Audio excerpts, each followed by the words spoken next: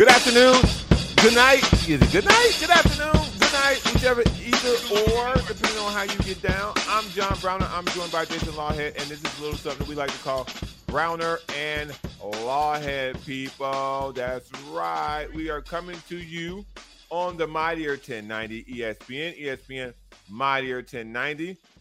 There we go.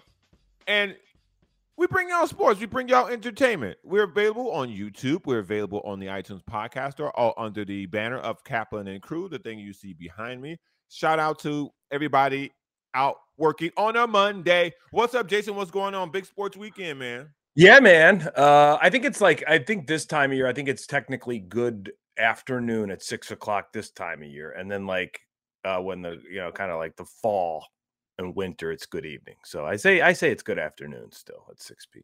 But yeah, interesting sports week. First two games of the NBA finals. Obviously the first one was kind of a head shaker a little bit, but I think a little bit more was expected in game two. Some fun other news. Baseball's, kicking into gear, and Phil Mickelson put out a big statement today about how he's returning to golf and he's going to play in these LIV, tour dates, and he's going to play in the majors and the ones that'll have him, I guess, if it's still like the PGA. So there's some interesting stuff going on. It's a wide world of sports. We'll get to Phil Mickelson. We'll talk about some Phil Mickelson. We'll talk about what's happening with the Padres and their rebound after being swept by the St. Louis Cardinals. We'll talk about the NBA Finals. I also want to talk about Elon Musk for a second at some point. So we got a lot of stuff in the bag today we got to take out and get to. But the first thing I want to talk about is when we are experiencing things, you either have two options. You can let one day run into the next day, whether it be good or bad. You can have the next day bring down the following day. Or you can look at them as individual things. Like what happened to me today won't happen to me tomorrow. The person I am today, I will not be that person tomorrow. You can try to be better every day. To me, that's what the Boston Celtics are now. They're just going to try to be better every day. Even though, sometimes it just doesn't go your way.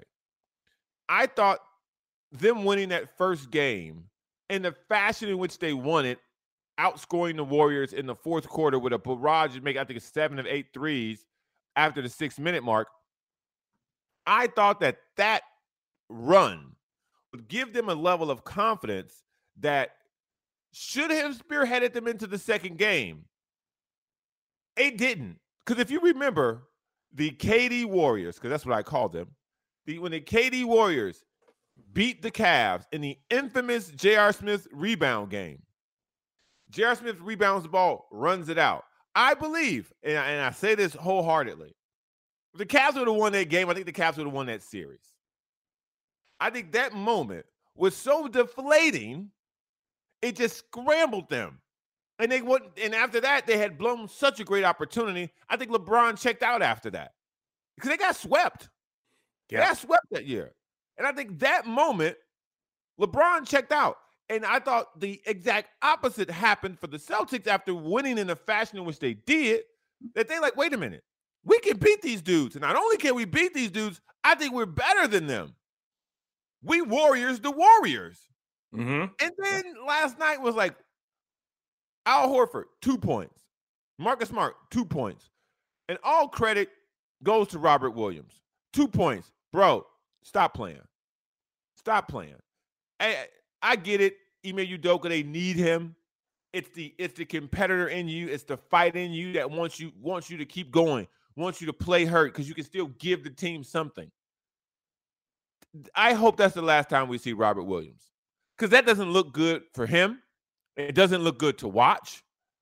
And to watch Marcus Smart then fall on him makes it seem like he's putting his career at jeopardy a la Grant Hill when Grant Hill was never the same after playing on a broken foot in a playoff game for the Detroit Pistons.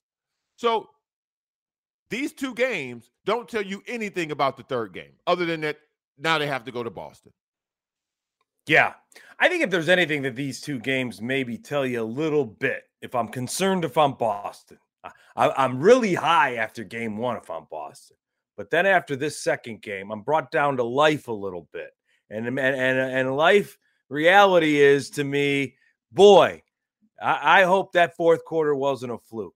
I hope that wasn't a Golden State team thinking, man, we've done this to teams all day. Nobody's coming back. This is home. This is a game one in the bag. And then bing, bang, boom, boom, boom, boom, boom. We're a little tired from the rest and just kind of hitting a young team late, and they hit us with a punch that we just can't get up from. Sometimes great fighters just get hit, and that was the one loss on their, or one of the two losses in their 50-some fights.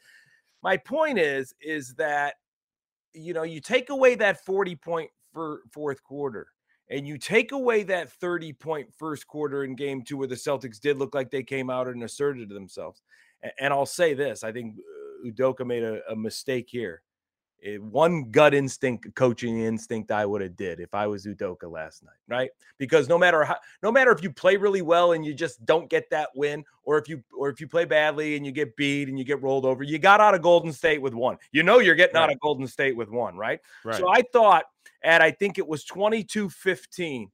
Jaylen Brown picked up his second foul, and Jaylen Brown was playing great at that time. Jaylen Brown was hitting everything early on, and he was in that groove because he was out on the floor and he hadn't been taken out. And I even tweeted it. I said, man, if I'm Udoka, I'm keeping Jaylen Brown in there with those two, and I'm telling him, play like you got one. Keep playing. Keep jamming the ball down their throat. Keep getting to spots. Keep popping and shotting in transition. Keep that defense aggressive out on it, because I think the slowest and the worst Golden State looked was out of the gate, and it was the best Jaylen Brown looked all game long. And when he had to go sit and then didn't get put back in until the second quarter, he was not in rhythm anymore. Golden State had picked up the tempo. They had got right back in the game. I mean, he went to the bench at either 22-13 or 22-15, and Golden State not only got right back in the game, they got that lead early. Steph was starting to free himself. He was starting to get nice, clean looks. Then Poole was coming off the bench in that rotation. You knew Poole was coming back on the floor, and you knew you were going to get stretched defensively, or at least, Golden State was going to try to do what they were going to do.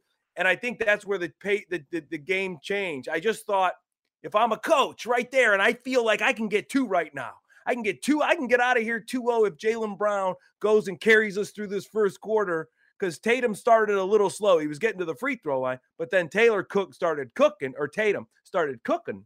But, now you got to be concerned, well, we got a game out of Tatum.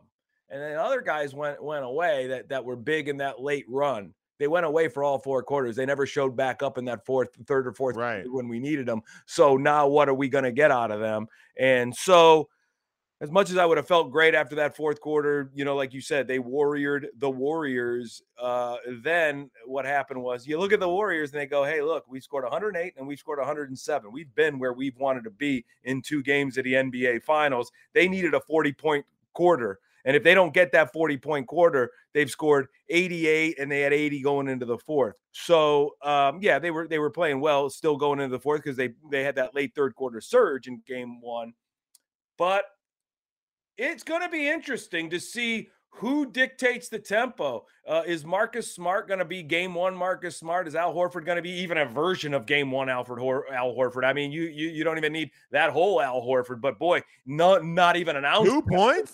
Not even an ounce of that version came yesterday. And the Robert Williams thing, you kind of just got to coach by instinct there. Can he help you when he's out there? Do you limit his minutes? He's still a big body. You go look at the stat sheet, and we talked about this before the series.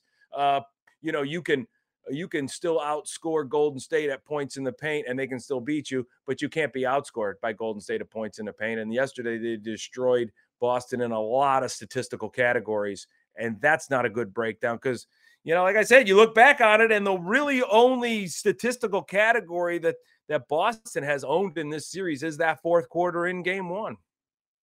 One of the things that I find fascinating about this is,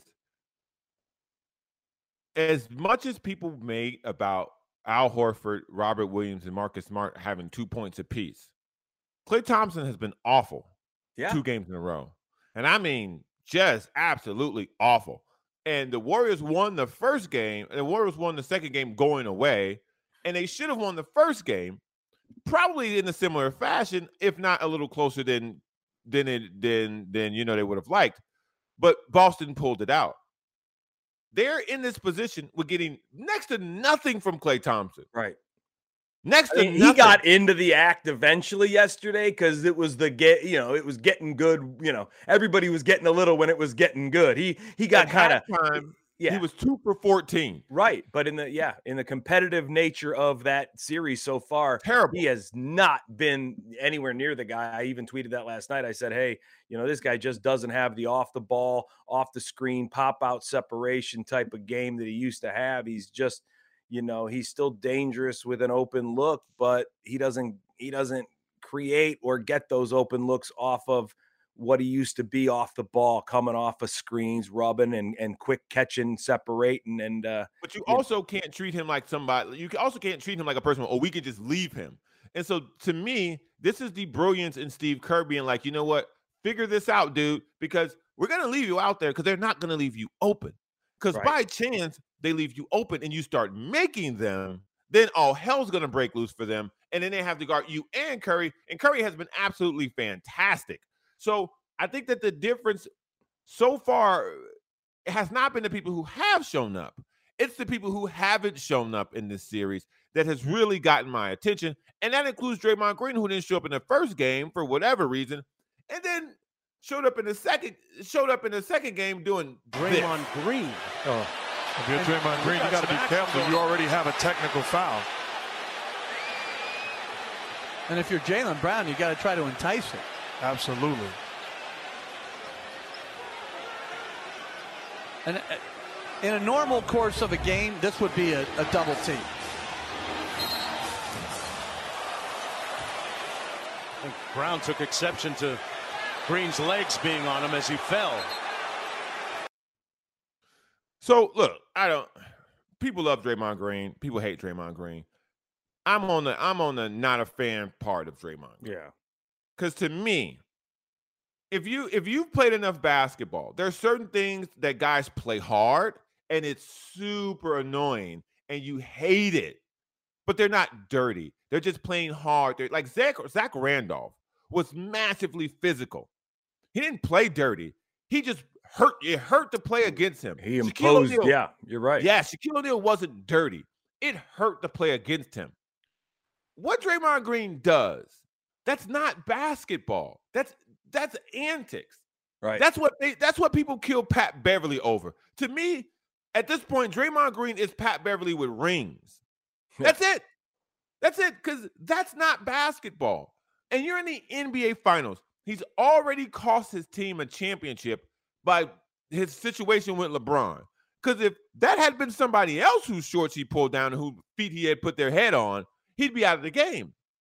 So I just think that he's taking advantage of the fact that the Celtics are a young team and they don't have the finals level of respect that somebody like a Giannis would, or a Joel Embiid would, or a LeBron would. Because if he'd have done that to a couple of other guys I can think of off the top of my head, that'd have been a second technical, and he'd have been out of there.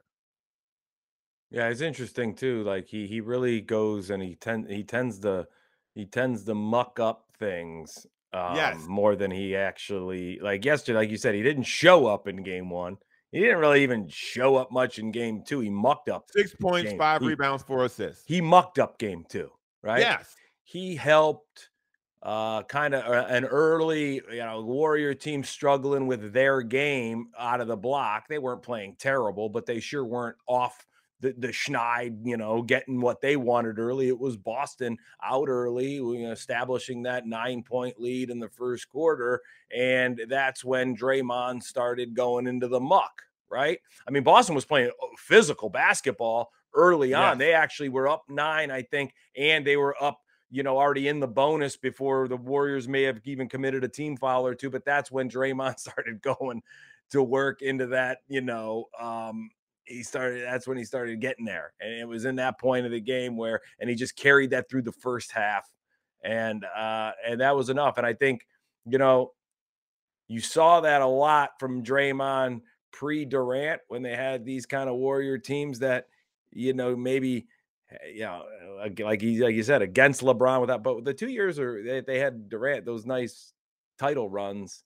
he was more of a kind of a vocal leader and more of a shouter at his own team. Yeah, at his they own didn't team. need He him. was more of he would muck up when he was kind of instigating his own huddle more to get those guys lifted. And But he now was it's like Flavor he's Flav. playing that role back when they were a 215, 216 team going for a title, trying to muck up what the other team does well instead of enhancing what his team did well, which he kind of did during the Durant years. When Kevin Durant was on that team, he was Flavor Flav. Like, Mhm. bro, you don't need to know no lyrics. Just yeah, boy. Just wear the big watch around your neck. That's it. Give us a chance to catch our breath. You go, you Raise walk the roof. Yeah, you do some call and response to the audience, and then we'll get back to the actual music that people paid to see. There's a reason exactly. There's a reason Flavor Flav never had an album, bro. There's a reason. Draymond Green is Flavor Flav, and the idea that he gets so much credit for his impact on the game, which he does have an impact on the game. I'm not saying he doesn't, but the fact that Steve Kerr and Steph Curry have trusted him to do certain things has empowered him. He talks to the referees like he's Steph Curry. Bro, you are not. Like, and if as a referee, why would a referee take that? Like, seriously. Yeah, I mean, the NBA has its, inner workings. There's no, I mean, it's probably not advertised, but come on, these guys know when a guy gets 3 fouls and who he is, right? Like, they know. They know, like, this guy's got 3, and if he's how many rings or all-star games has he been to? That 4th one, he's got a lot of leeway to get his 4th, whereas, the guy with 2 that hasn't been anywhere, that's playing hot off the bench, that's signed from a G League team, he looks at Steph Curry wrong, he's going to pick up a 3rd. That's an unwritten rule in the NBA, especially when it's a home game for one team and a road game for another. If Grant Williams had done what Draymond Green did to Jaylen Brown, if Grant Williams had done that to Klay Thompson and he had already had a technical, he'd have gotten a 2nd one. Oh, yeah. And then, like, it's not. There's no doubt. And it would have been a theatrical show tossing him from the game. Yes. Bam, you're gone. The crowd would have went crazy. They would have helped Klay up. Klay would have jawed from there. They would have had to hold him off. Right, Grant Williams. It would have been a big old theatrical play out. So there's so many facets of the game that need to be played at a high level once you reach the finals. And it's too often denied, because Alex on Kaplan and Crew said that, he reminds me of Dennis Rodman. That's like the 3rd time I've heard someone say that. And I'm telling you, he doesn't have the athleticism or the mental capacity for basketball that Dennis Rodman had, for people to be like, oh, well, they both the antics. I'm like, no. Again, Dennis Rodman took Karl Malone out of the game. Mm-hmm. Dennis Rodman took Shaquille O'Neal out of the game. Not Jaylen Brown. Like, it's not the same. No. Yeah. And, I'll tell you, the guy that had the game that, is always, kind of complimented to Draymond, right? The kind of game that, you expect from Draymond, the game you want Draymond to have. I'll tell you, the guy that had a great 2-way game last night, and it was a great floor game, and it was everything, is Andrew Wiggins. Yes. Andrew Wiggins played a team unselfish floor game at both ends. He moved without the ball. He created second shots. He made Tatum. Whenever he was assigned, Tatum got some good shots off when Peyton was on him and when Wiggins was on him. But Wiggins was out guarding a multiple of different guys on the floor throughout. He had assignments. He adapted to the whole strategy that Steve Kerr had to bring to kind of slow this Boston team down and run them at the 3. I thought Andrew Wiggins, I watched that kind of play, the stuff that guys aren't, putting up points. He wasn't getting a ton of shots. He hit some big shots. He hit a big shot with the shot clock going down in the first half, one possession. And I love the game Wiggins plays. And I think he's playing more as an athlete and a scorer type into that Draymond Green, what do I do for you role, and he's steady. He keeps his head about him. I was really impressed with the finals game 2 that Wiggins had, facing that they were down 0-1. That, did he need to be a scorer? We don't know. We're going to see. Does he need to be a facilitator? Is he going to need to be a scrap defender or a rebounder, a guy that slashes with the ball? And I thought he just did exactly what that team needed yesterday to be successful, getting Steph free, eventually making sure Clay could get into the party a little bit, providing that Poole was going to get shots come off the bench.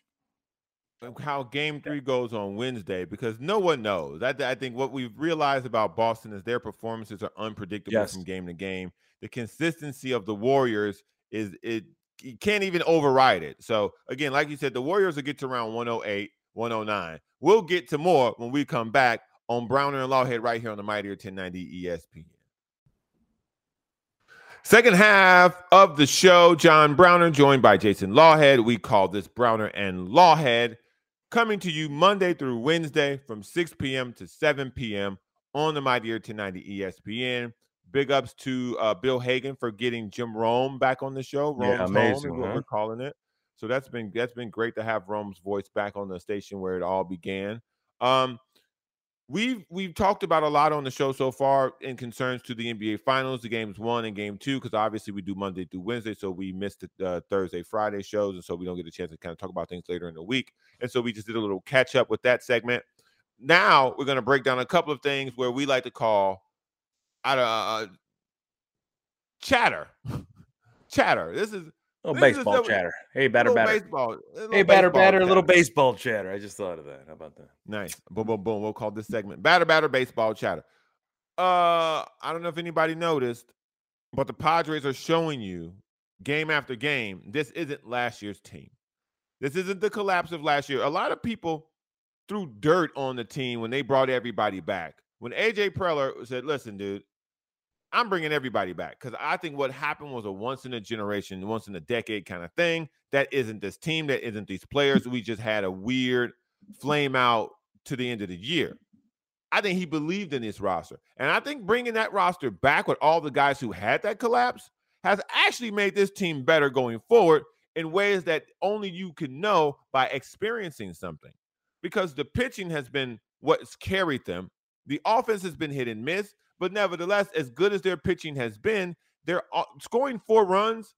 That'll get you a win on this team. That'll get this team a win if you score 4 runs. And I think that's starting to seep through to a bunch of the guys on the roster. Just get us 4 or 5. We won't win every game with 4 or 5, but just get us 4 or 5, and we've got an 70 to 80% chance of winning this thing.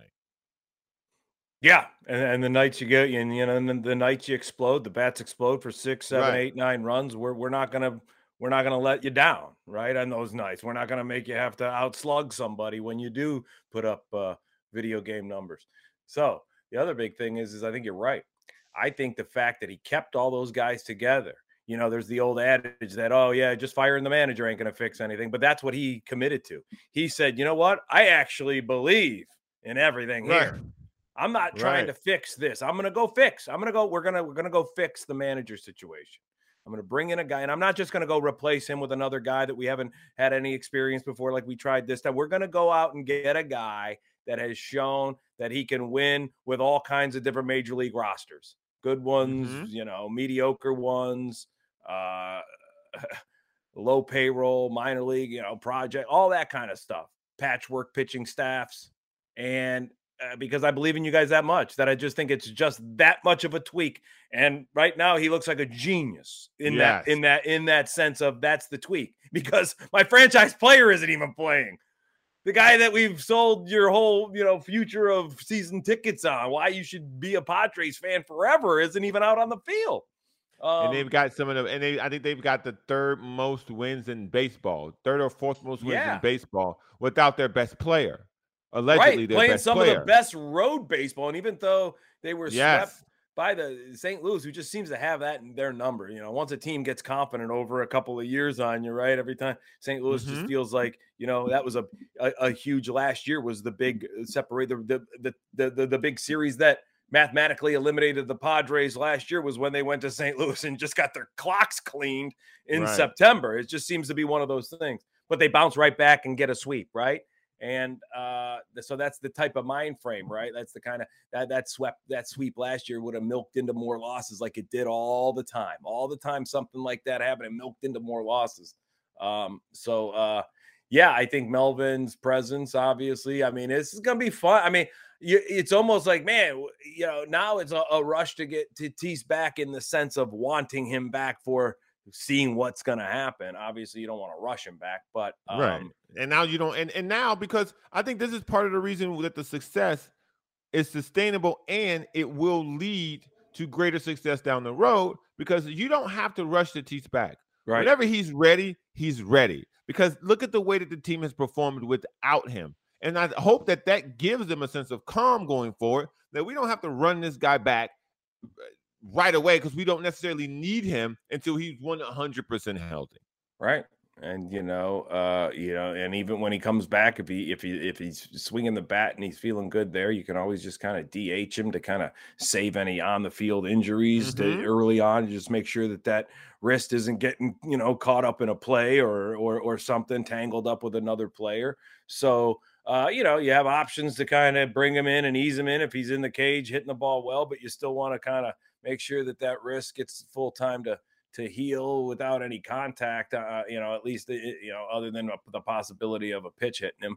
But it's going to be exciting when he comes back, especially like you said, this team is sustainable. This is a team that if he was out for the year, like if we would have found out before the season, Tatis is out for the year, you got to play with him out for the year. You'd be at this point going, hey, look, this team is still sustainable. They're winning on the road.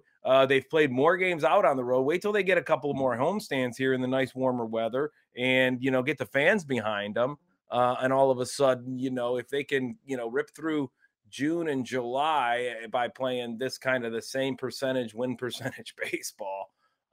This is a team I also think one of the things that has really gotten people off their back is the whole idea of, you can't beat winning teams. Yes, we've beat bad teams, but our record against winning teams, we're under 500. Now it is 500. Now it's 13-13. And the idea that but that's baseball. That's all. Yes, that's sports. Yes. You play the best of about 500 teams at around 500. That's the great teams exceed that. But because guess what? That's what happens in an October series. If it goes 7, you won either 4-3 or lost 3-4. The idea that under above 500. People spend a lot of time trying to play games on the schedule that aren't here yet. Yeah. And so for me, I hope more people exercise the idea of, we can only beat the teams we're playing that day. So do that. And at the end, when it shakes all out, then we'll have the conversation of, oh, this is who you beat, this is who you didn't beat. But I got full confidence that these guys will be able to go for it. And like tonight against the Mets are a good team. They pretty much did a number on the Dodgers. So I'm interested to see how they come into Petco, because the Mets, again, are a good team. If we can scrape 3 out of 4 here, I think we'll be in really good shape going forward. And I think this will get a lot of the chatter about them, whether or not they're quote unquote real, off their back. So and there's always that. Yeah, it'd be nice to see wins from Snell and Darvish out of the head of the series, because then you can sit there and go, I don't care what you say our record is. Our top 2 arms in our staff are beating division leaders, beating teams that have the best, one of the best records in baseball. So that's where you go. You go, can Snell, can Darvish, can you guys go out and lead us to wins against this kind of team playing this kind of baseball? Because that is going to tell me more about what we can do in October than just the whole big picture of are you 1 game under 500 or 1 game over 500 versus above 500. That's what I want to see. I want to see Snell and Darvish be able to go up against a lineup like this, a team like this playing their kind of baseball, and be able to go get wins from them. And that's the kind of feeling you go, oh, when October rolls around, we got guys that are not afraid to go up and shut down an offense like this or a baseball team like this. So this is I love the topic of popularity. Mm-hmm. Elon Musk is now apparently going full throat in attempting to not buy Twitter. His argument is that it doesn't have the members that it publicly said it did, or that it portrays to have had. I got news for Elon Musk. Bro, if you were actually on Twitter, you would have known it's mostly bots. It's Yeah. mostly bots. It's Like mostly bots. You attempted to buy something for $44 million. That is mostly bots because you're rich and you tried to do something super rich guy and overpay for something that you didn't need and that you really probably only wanted. And now look at you. Look at you now. Well, it's weird about these people that like they use Twitter as the symbol of like free speech is being suppressed. It's like Twitter is the high school hallway of social media. It's like this isn't the bastion of free speech. Just because you have a Twitter account and you want to scream about this, if you want to scream about your right for a gun or your right not to have a gun or your right for abortion, your right not to, this isn't the platform. This isn't the First Amendment. It's a app that was invented in 2009. And it's a high school hallway. It's the lockers between classes. This is what it is.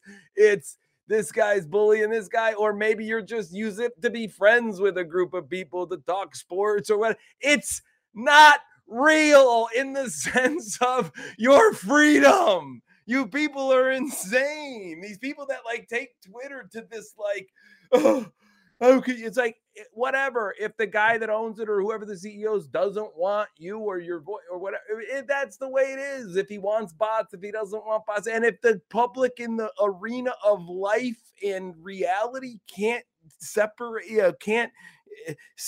it or identify it, or if they're going to live through it, then that's on them. Then that's on the user and the person that can't go back to a real life form without sliding into Twitter for a little bit to see what's going on. I scroll through. I might have a thought. That's funny. I might object to something, say something, whatever. Promote. Who is using this as the Declaration of Independence? I think what Twitter has in this sale of Twitter and people's response to it and how some people have taken to Twitter to show that, quote unquote, once Elon Musk bought it, what the difference, what started happening in likes and retweets and things of that nature. If you're that mad about it, make your own app. Like it's Jack Dorsey owned Twitter. He can do whatever he wants with it. He created it. He's the owner of it. And if Elon Musk buys it, by the way, he can do whatever the hell he wants with it because now he owns it. Like you're not entitled to the app. The weirdest thing is this Elon Musk guy gets credit for being such a genius and so smart, and he's going to solve so many problems. This was the prediction. This was the prediction of the guy. This guy's going to solve so many of our problems and our issues as a world. And it's one thing to be Jack Dorsey. God bless the person that started Twitter because, hey, man, social media, I'm going to start this thing and it's going to be called tweets and you can retweet them and whatever. And God bless the guy that did that. And it becomes worth whatever it becomes worth, whether it's a faux 44 million, whatever you'll pay for it. It's worth whatever you'll exactly. pay for. Whether you want to treat it like what it's actually worth, right? Or if you want to treat it like it's some rare Babe Ruth card and you want to have it more than anybody and you'll pay $6 million for whatever it is, then you can treat it like that. But for a guy, for Twitter to become whatever it's worth, God bless Jack Dorsey because he did that and that's what he created and it developed into that. But to be some supposed innovative mind, this guy that's going to solve the world's problems, he can potentially have the ideas to solve, energy crises and food crises, which really, he's just limping along with it, more talk than I can actually see real definite solutions here. Why are you going to spend $44 billion of all the intelligent things you can do and the things that you can actually change?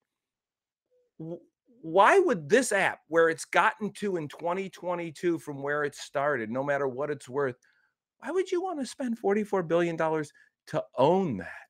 Is this something in our world that needs to be fixed so bad? The ideas and the thoughts and the minds of people that talk in bumper sticker language. I mean, that's what we're doing because that's what Twitter just is.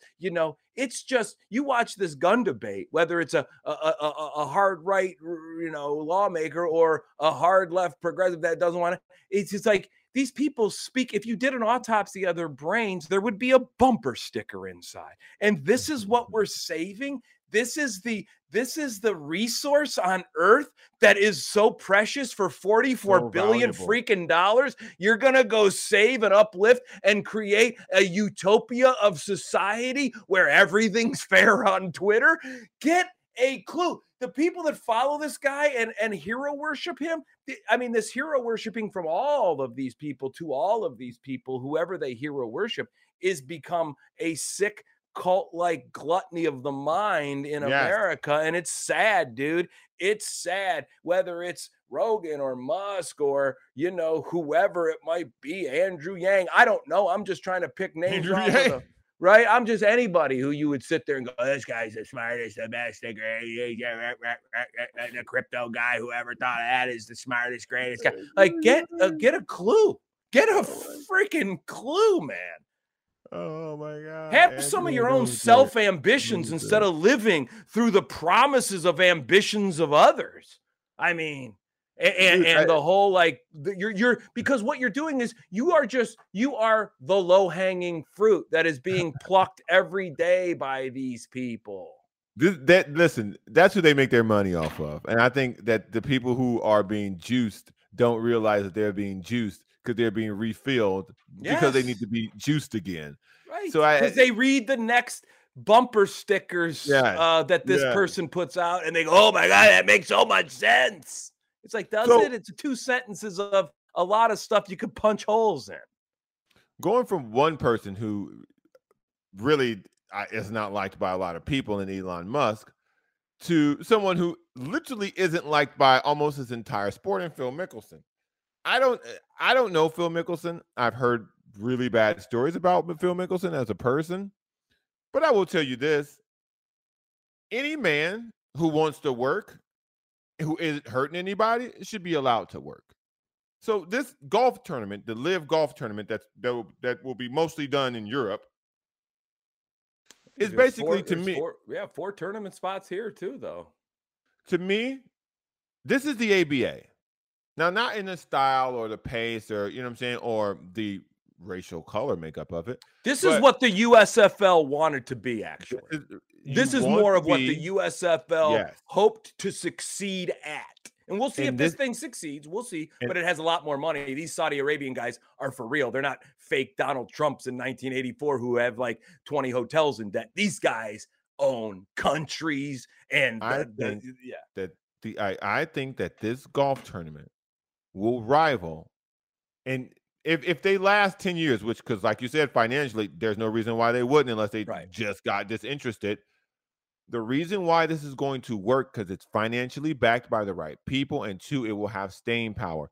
If this thing goes for a decade and they can get as many dates on the calendar as the PGA, they'll start getting better golfers or golfers as good as the PGA, because every major sport thinks that no one can compete with them. Like, through sheer bodies, no one can compete with the NFL. But at one point in time, someone attempted to. And at one point in time in our country, the Negro League competed with Major League Baseball. And obviously soccer has a million competing divisions, not necessarily leagues. But the NBA, to my knowledge, and the AFL, as you were breaking it down, the NBA had a problem with the ABA. It was funner, it was faster, and it had color to it. They had a massive problem. They were stealing good players and providing a more entertaining brand of basketball. And after the NBA turned their nose up at it, realized it was working, they went, oh, okay, that works. How much? Let's merge. And so they did.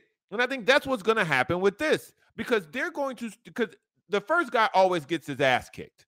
And Phil Mickelson was the first guy who come out and said something. And so he got dragged through the mud for what he said, and rightfully so. But nevertheless, he made the decision that he thought was right for him financially. And so I take my hat off to him. Yeah, I mean, it's, obviously it's an individual sport, which is the real kind of just different wedge through this thing. But yeah, I mean, right now, as that little take you just had is an interesting viewpoint, because it's kind of what Al Davis did in the old AFL. He's kind of being Al Davis in a sense of how Al Davis challenged the NFL. And then eventually the NFL said, well, let's just go into business with these guys instead of trying to beat them. The NBA, very similar, right? You're absolutely right. The ABA was funner. It was a funner league. And if the only way the NBA was going to grow to its zenith was to say, what can we do with the ABA to make the game of basketball one? Whereas, I think the USFL was just too late in the game. They were, and football's different, right? Like it's hard to find a really bodies. good. It's really good. It's hard to find a really 12 really good starting quarterbacks in a 30-team league. You need bodies. You need bodies, right? You need a lot of bodies, and the game has a short shelf life. Whereas this LIV tour, I mean, the fields are deep. It's an individual sport. There's so much young talent. The next Tiger Woodses and the next Phil Mickelsons are all around the corner. I mean, you see now, Rory McIlroy, these guys are the ones that are starting to get old because these young Morikawas and these young dudes that are just coming up as chefs, these guys, they're everywhere and they just keep feeding the pipeline. And so there's gonna be good players to play in these tours. And if the big guys stay and they have staying power, you're right. And with the pockets the Saudis have. And if this league, if this tournament, if this whatever it's going by, if they find themselves on the cusp of the next Tiger Woods, the PGA will negotiate with them. Because I'm telling you, at some point there will be another Tiger Woods, and now there will be a race to find him. Well, these Saudis will pay you directly. Right. They'll just go, how much you? Here's $50 million. Like, who gives a damn? Come play golf with us. Don't go shoot an 82 all weekend. I don't care. Here's just 50 shot million. 100. We'll be back tomorrow. Browner and Lawhead. See y'all tomorrow. Mighty 90 ESPN. Peace.